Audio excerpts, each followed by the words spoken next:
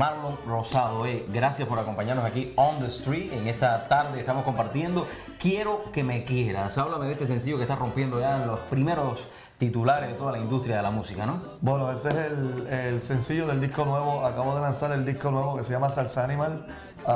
Y ese disco salió ahora en agosto y ya lo tenemos en línea para someterlo a los... Repíteme el nombre otra vez, ¿cómo se llama? Salsa Animal. Salsa Animal. Eso es salsa animal. Pero es que tu música es media así, bien bestial. Bien bestial. Bien bestial. La música mía es de bestia.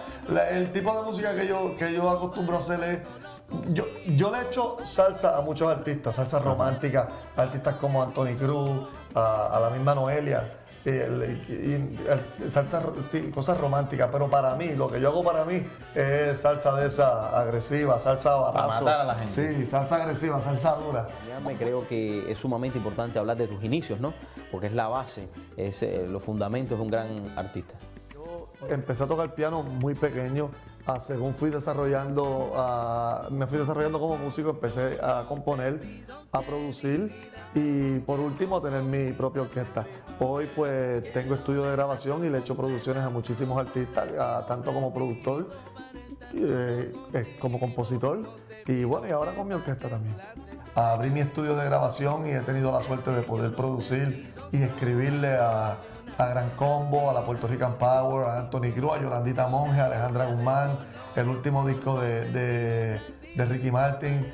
He trabajado con el papá de Selena, con Abraham Quintanilla, con Vico C. Dentro y fuera de la salsa. He trabajado con muchos artistas de salsa y muchos artistas no de salsa.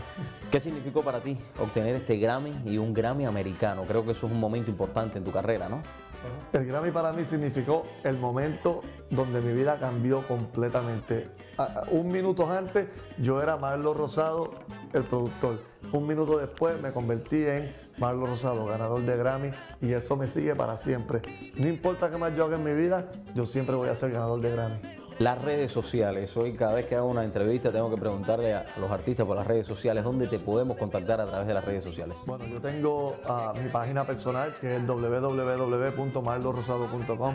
Me pueden conseguir en Facebook, @MarlonRosado, Twitter, /MarlonRosado, en Instagram y acabo de lanzar el app nuevo. Ese app lo pueden conseguir para Android y para iPhone. Así que bájenlo, todo con mi nombre, Marlon Rosado. O sea que ahora cuando yo me tomo una foto contigo tengo que poner en Twitter @Marlon Rosado. Para hacerme un tag, tú escribes mi nombre, Marlon, y cuando salga, ahí me invito. Oye, Marlon, muchísimas gracias por acompañarnos. El placer es mío, papá. Gracias por estar acá. Chévere.